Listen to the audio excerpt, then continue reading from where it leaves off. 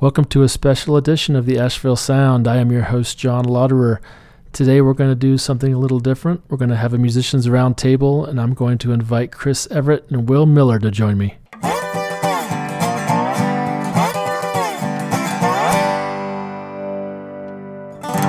And I'm here with Chris Everett and Will Miller. Fellas, what's happening? What's up? What's up, man? How's it going? Hey. Welcome to the Asheville Sound. Glad to have you. So this is part of a new sort of musicians roundtable starting on the show every now and then.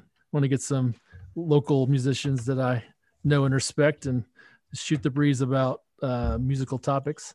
And I couldn't think of better people to start with than my man Will Miller and Chris Everett. Chris was on the show last week with the Hustle Souls. And Will Miller is a local musician, fellow drummer who tears up the scene in a few different projects. Will, I know, of course, you're involved in the dance band Diamond River, but what else are you involved in musically right now? Got a few different projects going right now. Diamond River is not technically allowed to play out other than private events. So the same lineup of musicians plays as Sidecar Honey. And that's really been taken off creatively throughout COVID. Mm-hmm. Surprisingly enough, Dave Driven, he's been on your show before, has been cranking out some tunes. Yeah. And we are collaborating, and shout out to Zach Knox, Tyler Mack, and Kimberly Zakos and Josh Bertram. But we got some great vocalists, great instrumentalists putting some things together for Sidecar. Yeah. Going to be working with Ted Marks real soon to put in a COVID-themed album. We haven't decided on a name yet, but we're writing some. Have you thought of, here's something original. Have you thought of the quarantine sessions? Ooh, I'm just joking because like everyone's done that. Yeah. There's like 1,000 of this. You know, we were floating some ideas around tonight, but I don't want to give anything away. I don't want to ruin the surprise for all the Sidecar Honey fans listening. I know there's a lot of them listening to your podcast, John. So the throngs of Sidecar freaks out there. And surprisingly enough, Super Tight is still going strong after like 11 years or something. Wow. That's amazing. Yeah. I was out of the band for 3 years, and Kent Spillman was in my spot and did an amazing job. Shout out to Kent. And then I just joined back when Kent headed out of town just before COVID. And we're putting together some stuff as well. So Super Tight and Sidecar Honey are really my big loves. Okay, you can't escape the orbit of Super Tight, I guess. Huh? I can't do it. Keep dragging you back in. That's how I met you, actually, Will. Was that a Super Tight? Well, we played a show together. I think that was the first time I met you at the Altamont Theater. Oh yeah, rest in peace, man. That was one of the great listening rooms. That was a good one. I know. I miss it dearly. Speaking of quarantine sessions, that broaches the first subject I wanted to talk about is streaming live shows, which most bands have pretty much, it's their only option as far as performing in the past year. I saw that Hustle Souls did one for your album release. We did, yeah. And how'd that go for you? It went really well. We decided, and this might sound like I'm like knocking streams, and this isn't the intention at all, but it's really tough to get a decent quality stream going with just like cell phones and stuff like that. So we realized that, like, if we're going to be doing this 2-hour show, we need to have something going on. So we went down to Ryan Earnhardt's place down in Canton where we recorded our album. And then he just kind of, mic'd everything up. He had a bunch of camera angles going. He was able to mix it live. I was very proud of the product. Honestly, it was very cool. Oh, good. That helps dramatically, but you don't have the resources to do that every time we want to do a live stream. Mm-hmm. But yep. That is the challenge, is to really make it a stream worth watching, and sound wise, quality wise, video wise. Yeah, when you're on the road and stuff like that, like you can kind of get away with playing, not necessarily the same set, but like you can play the same songs over and over again because you have a different audience every week. But when you have streams, it's the same audience basically every time, if not mostly. And so it's really tricky to find that balance between oversaturation and just not doing it enough. That's true. Luckily, you guys know like 10,000 songs at least, right? Your songbook, the Hustle Soul songbook, is unlimited. That's just because Billy just won't stop writing damn songs. I'm like, will you just chill out with the emotions? Like, calm, just watch Netflix for like a month and let me catch up with all these chord changes, please. I would like that. Has he seen Tiger King? I mean, I don't think he even like. It's funny, Billy. I should make fun of Billy. Billy is the most out of touch with pop culture I've ever met in my entire life. If you next time any of you guys ever talk to him about Star Wars, and he has no idea anything that goes on in that movie. Actually, the first time when we were on when Sean and Tommy were still in the band, and we would all make like references to movies and stuff like that. And Billy's like completely out of the loop because Billy literally just like does everything you're supposed to do as an artist. He Practices and doesn't watch TV. Practices and writes and reads literature, and like it's amazing, and he is excellent. Thank God he does it. Yeah. But I made a Matrix quote and I forget what it was, and like it completely went over Billy's head. So for an entire week, all I did was quote the Matrix around him and try to fit that into conversations. Like there was one point in the van where he was like, given it like, hey, let's park over here for the loading in or whatever. And I looked at him like deadpan, and I was like, that's a pretty good idea. But I've got an even better one. How about I give you the finger? And then I gave him the finger. And I was like, and you give me my phone call. That's a good one. Yeah, it was pretty good. And, the look of confusion on his face was worth every minute of it. Yeah. And Will, have you been a part of any streaming shows in the past year? I know I've done a couple like sessions with some church gigs, that we've done. They actually kind of kept our careers going for a little while. When that was like my only gig was we would go in on a Wednesday night, record a church service, and they'd stream, they'd show it on Sunday. So it wasn't a live stream, but it was like a pre-recorded thing that they showed on the internet.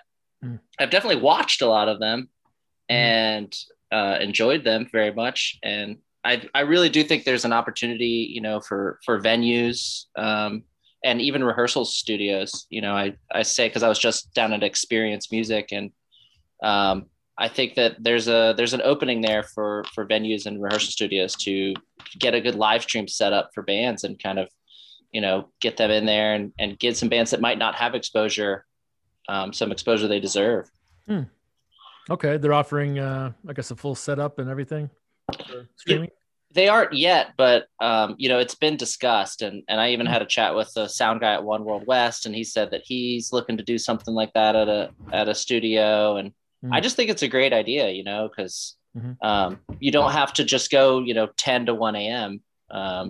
For like a show. You can get it in there, get the band in there in the afternoon or in the morning, record the live stream, get it out there, put their Venmo up. It just, to me, it opens up a lot of opportunities for venues and bands, especially if, we're in situations like this where people aren't going out to see live shows as much. Mm-hmm. Well, here's a question for both of you. Since, probably the only shows you've seen in the past year, mostly have been streaming, which one do you think was done the best? Oof. As far as everything, sound and video and all that. That's a tall order. Oh man, I don't even know. Honestly, I gotta say the church that me and Will both work at, because another shout out, like we have Ted Marks running the soundboard, and he's actually the complete tech director of the entire place too at this point, if I'm not mistaken. So in terms of quality of presentation, I would probably have to honestly say that. I mean, we had a snow machine. Really? Yeah. For Christmas. It snowed on stage. So that was nice. That was good. It was a nice part of the production. That's production value. Yeah, but the streaming part of it, they turned out really well. Okay. Which is cool. Yeah, I got to give a shout out to Ted about that. I mean, he does an amazing job. Mm-hmm. That was ridiculous. Yeah. Okay. One World and Southern Appalachian, Jason DeCristofaro has done a great job kind of keeping the attention on the jazz jams and everything and just keeping that alive. And I really enjoy those. I mean, the quality isn't like spectacular, but Well, he's just doing the phone thing, but he's very consistent, right? It gets the point across. I mean, yeah, the consistency is key for sure. This whole COVID thing has really forced all of us to kind of step up our tech game in Indeed. various ways. You know, it's interesting watching people adapt. Yep, it's true. I think the best one I saw this year was there was a series that they did down, I want to say down in Hickory area, called the No Contact Concert Series. Oh yeah. Did you hear about that? I did. And Tall Tall Trees played it, and some others. And I want to say their show they put on was really probably the best I've seen as far as everything, be the music and the production value, and everything was really flawless. So that was a great one. I would actually like to change my answer to that one. I'm going to rescind my previous answer. All right. I'm going to steal John's answer. Yeah, that was a good one. And I don't know if they kept going after that because I didn't hear anything about it. But the ones they did that I saw were really good, and I hope they have some more coming for us, especially here in the winter months, where we're all kind of starved for entertainment. And we've watched all the Netflix shows there are to watch. I think that is going to be something that lives on and through all of this pandemic stuff. Is just that these live streams, just the quality is going to get better and better. And I'm thankful for that because I can't always get out of the house to go to a live show. And so to have a great live stream experience is important. Yep. Now here's a question. Will they just keep the live streams going post-COVID? You know, when all the places open up, are they still going to have that infrastructure of like, well, everyone's here, we might as well just live stream it anyway? Yeah. You know? Well, I hope so. Yeah. Well, you do have the IMAVL thing where they pretty much have cameras on most of the big stages in town. That's true. I'm thinking more in terms of like the one live and just everywhere. Yeah, maybe. But I'm hoping by then at least people will be so tired of sitting at home that they'll actually go to shows. So that is for let's hope that happens. Yeah. Okay, cool. Well, next topic. Chris, last time you were on the show, we both expressed our love for Led Zeppelin, and I know we have a kindred spirit in each other in there. And Will, I don't know much about your tastes as far as like the classic stuff. Do you have any fondness for classic rock, 60s and 70s? I actually don't even really like music. I just do it for the money. I just do it for the money. So yeah, it's been working out great. No, I'm totally kidding. No, I mean, going to music school, John, you can attest to this, really opened me up to like every different style. And, I found so many things that I love. So if it came out and it was, great, then I could probably get on board with it. But I mean, if I'm going to pick specific things, Motown is obviously up there for me. And then, the Beatles, Zeppelin's a big one. And then I've been big into jazz since I was in high school. My first album that I loved was Kind of Blue, which is kind of like the beginner's jazz album that you get into, but the best selling jazz album of all time, I believe.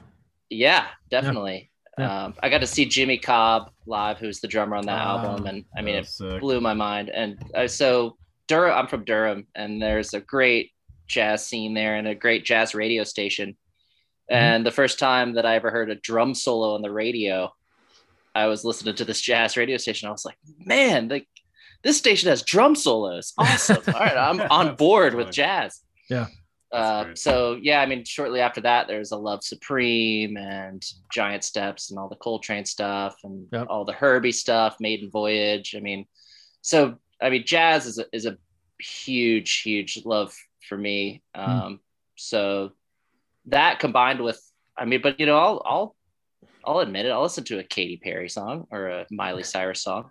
I'll listen to pop and jazz and everything. I mean, I love it all. You're in a dance band, so you pretty much have to, right? Yeah, exactly. Yeah. Okay. Well, Chris, I don't know if I asked you how old were you when you first discovered the Mighty Zepp? So really, my mom listened to just grew up. She was born in 1965.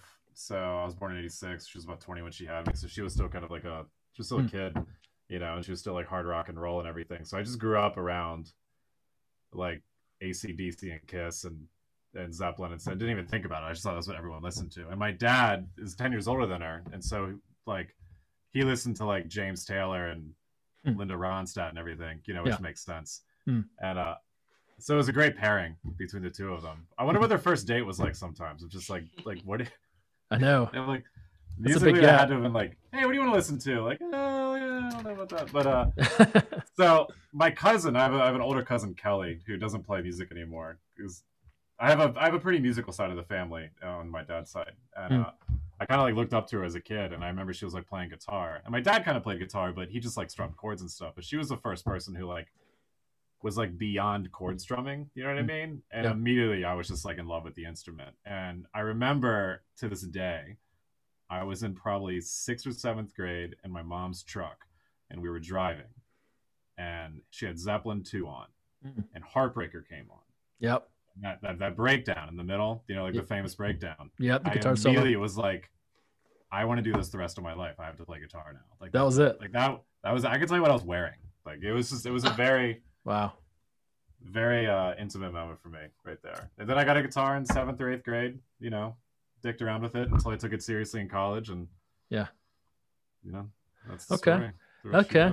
That's funny. I remember I was kind of maybe semi-late to the Zeppelin game. I was a freshman in high school. And I went to students gifted in the arts camp at Brevard College over the summer. And someone had, Zeppelin too. And my sister had the LP floating around the house. And I had kind of looked at the album cover and said, oh, that's weird. But I think that's about as far as it went. But some reason, of course, I had to have a peer turn me on to it. And I remember I went home, I got that LP, and I had a crappy old realistic turntable with one speaker. So I didn't really realize that things were mixed in stereo. So, you're missing half of the things in the mix. Oh, that's crazy. That sucks. Yeah. Especially with Jimmy Page's production, messing with all the different types of speakers. Yeah, that's exactly. So that's hilarious. I got to know the record on this crappy, record player with one speaker. And then I think it was like maybe more than a year later, I actually heard the whole album, like in stereo, and it blew my mind. See, that's a testament to how good that album is, because you heard half of it and still thought it was awesome. It was still great. Yep. So well, bottom was still in there, so I'm sure that turned you on. Exactly. He's in both channels. And of course, that might have been why you picked up drums and not guitar. Maybe you just thought it was like a drum and bass. Wow. There was no guitar on. Yeah.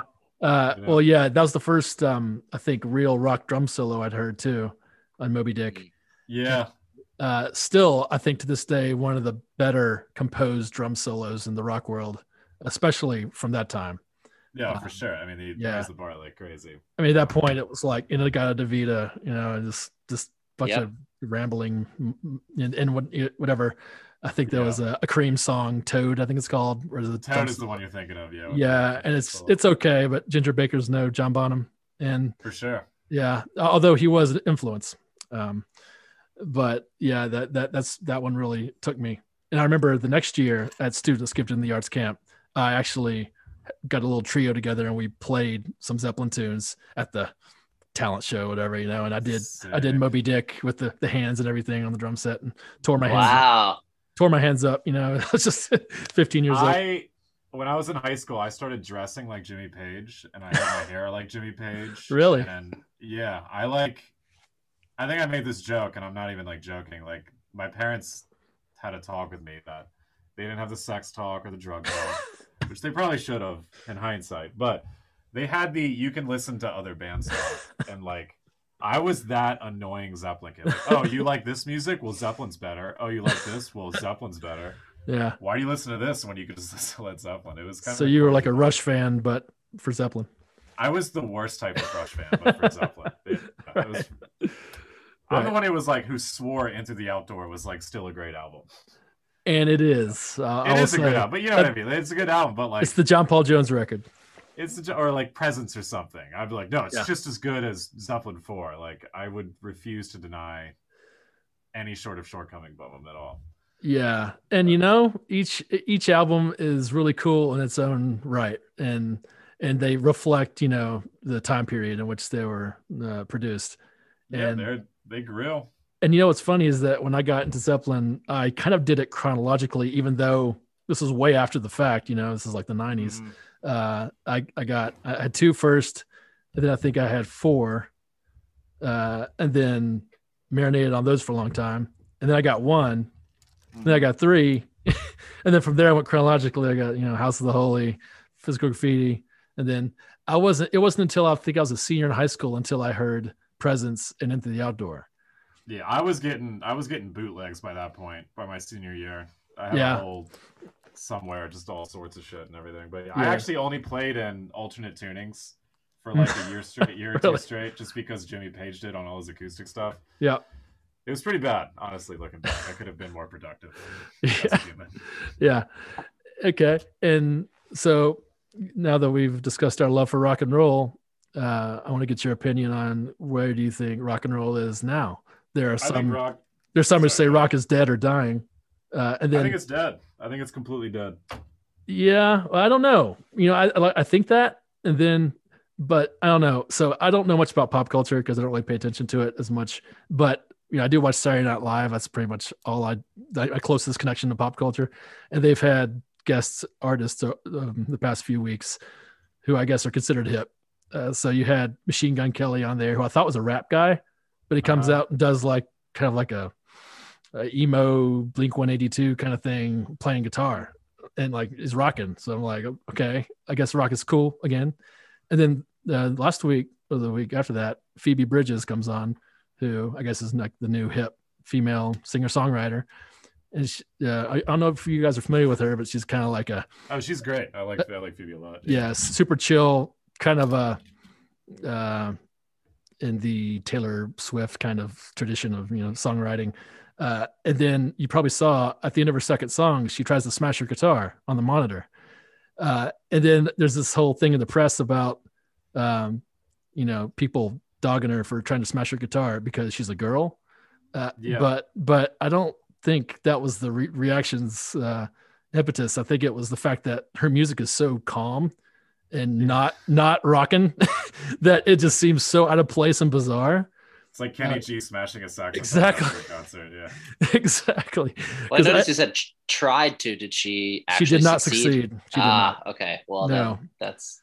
And you know what? There's plenty of footage of Pete Townsend, taking a few swacks and still not breaking it or whatever. My favorite takeaway of that whole event was David Crosby.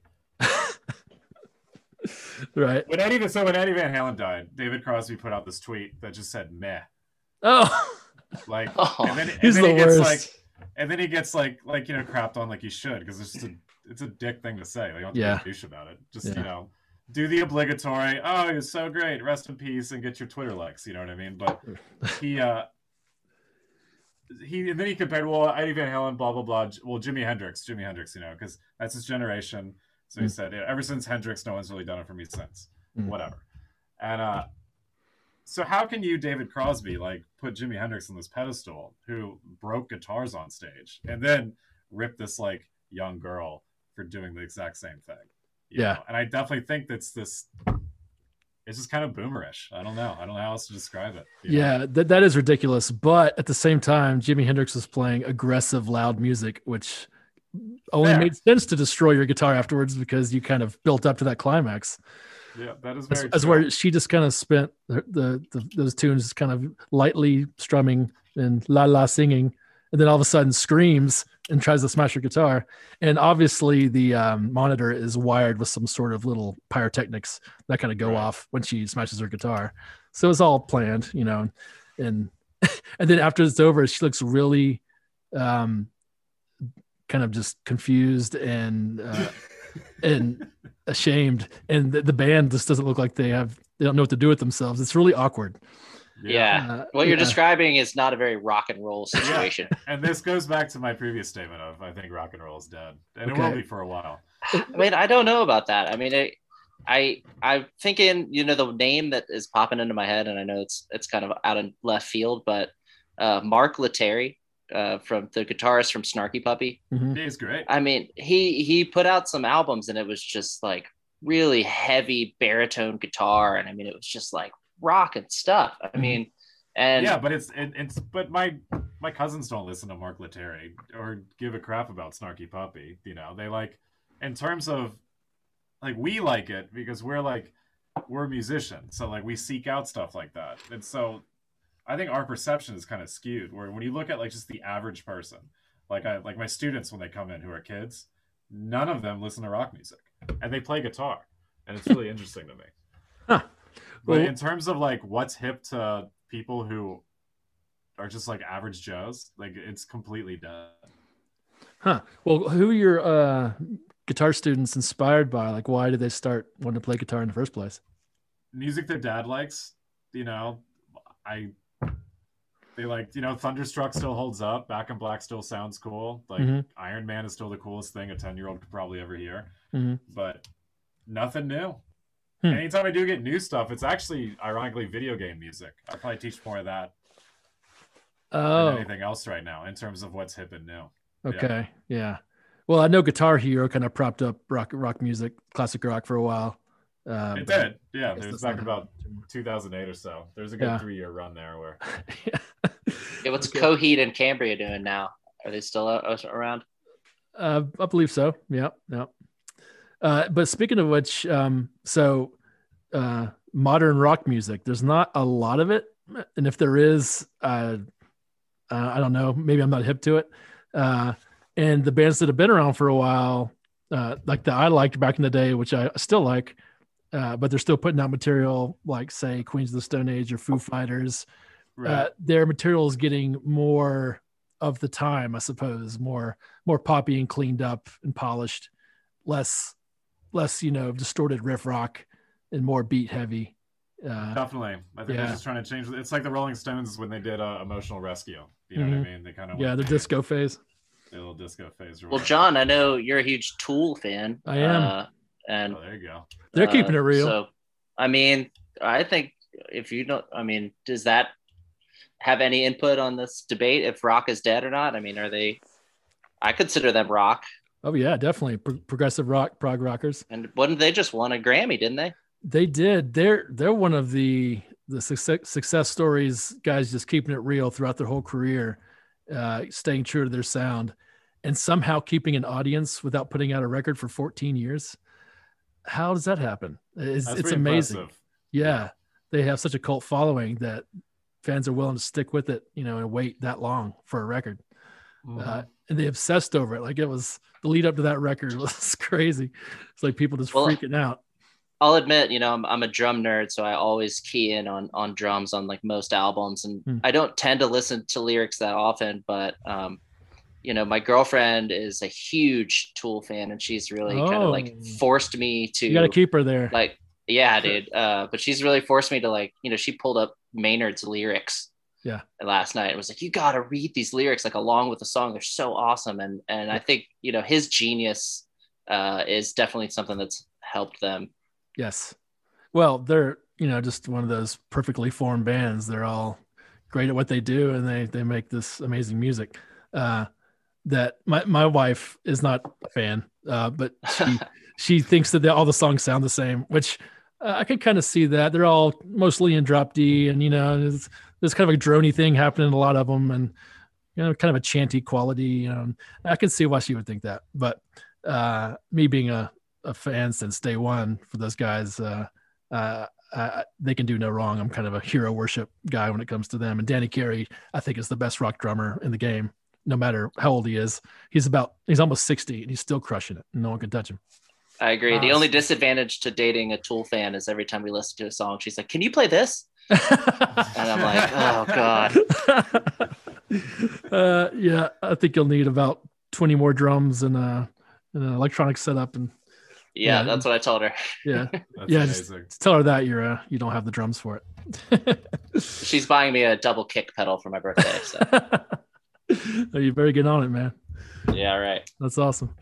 Cool. Well, last topic is I wanted to talk about earworms.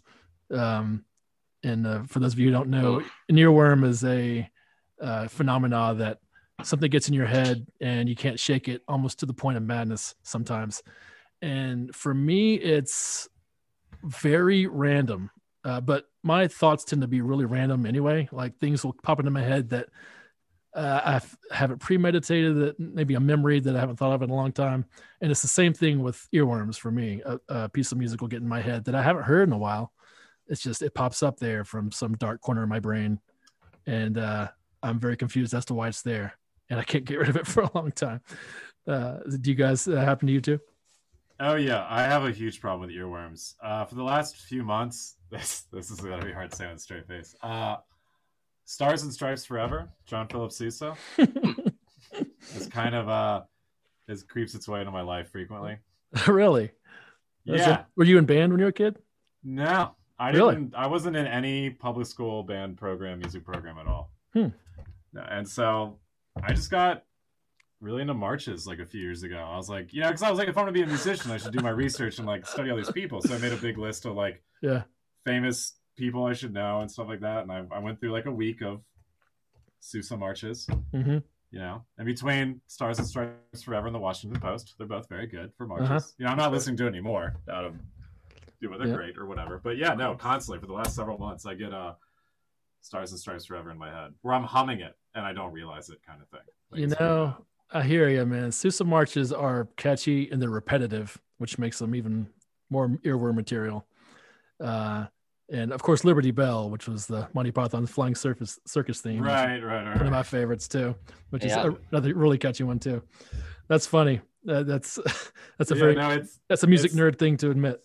Yeah, that's I try to keep that to myself. They're like, "What are you humming, Chris?" Like, nothing. Don't worry about it. It's fine. Don't. Why you gotta bug me? Like, why are you bugging me like that? Like, But it's Philip Sousa. It's that piccolo solo, man. Yeah, every time it's that counter note. It's my top 15 favorite piccolo solos of any John Philip Sousa march I've ever heard. That's a good one. That's a good one. Yeah, it's kind of like a spoonful of sugar. I bet they took a hint from that when they wrote that for Mary Poppins, if you recall that tune. Yeah, actually, I'm thinking of it in my head. You're absolutely right. Yeah, and it's gonna be stuck in your head now because you're thinking of it. You've made it so much worse. That's the other problem with earworms is you can infect people. Mm. Man, I woke up with virtual insanity in my head and I could not get it out because we're learning that for the wedding band and it was in my head all day. You know what? That tune, we tried to learn that and play it for a while. It's not easy to pull off. It sounds like it's easy, but for some reason it's not. And all right, so I'm going to tell you the secret. I wasn't going to tell anybody this, but mash it up with "Staying Alive" by the Bee Gees. Yo, that's cool. That's cool. But I guess you haven't heard us do this. We mash up "Staying Alive" with I guess it's "Hot in Her." Okay. And we actually got the idea from a DJ who did it, and we just kind of replicated it, and it sounds really great. Clever. Yeah, we do the first verse of "Staying Alive" in chorus, and then we go into the first verse of Nelly, "Hot in Her."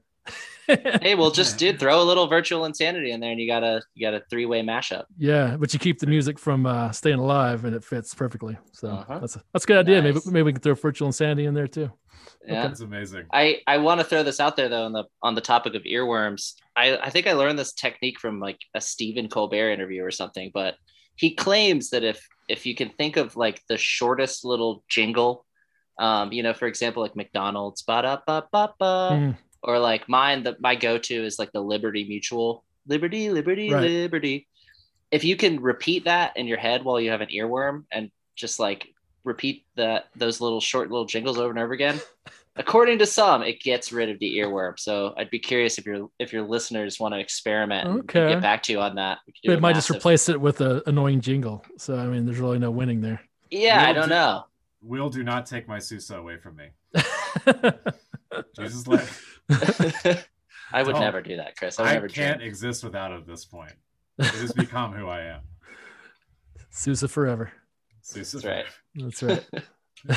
Chris is in his Sousa phase. I would never guess that, but it makes a lot of sense. All right. Well, cool, guys. I appreciate you joining me, man. We're going to wrap it up right there. And if you enjoyed our little powwow, hopefully we can do it again soon. Yeah, the Roundtable. I love it.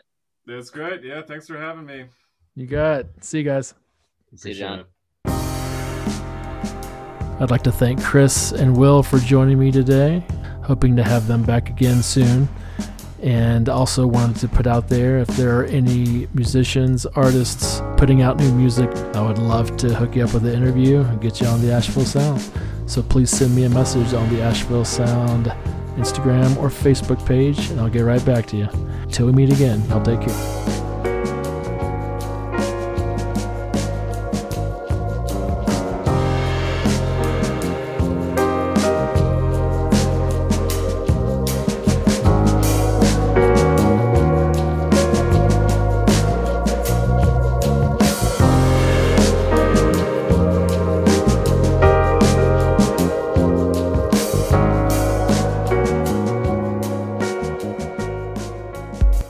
Music starts in the mind, and the heart continues in time forever as art, and recording can either be tough and annoying or something that's clearly more lush and rewarding. It's gotta be better than just good or great. It needs to hit hard like Babe Ruth at the plate.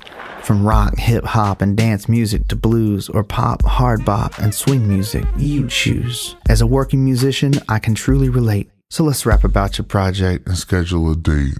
My name is Matt Williams, producer at The Eagle Room. I'm grateful to have helped so many artists create their music in this wonderful space, where together we have the talent and tools to bring ideas into reality. The Eagle Room is an efficient, full production recording studio with in-house mixing and mastering, high-quality equipment, and award-winning attention to detail.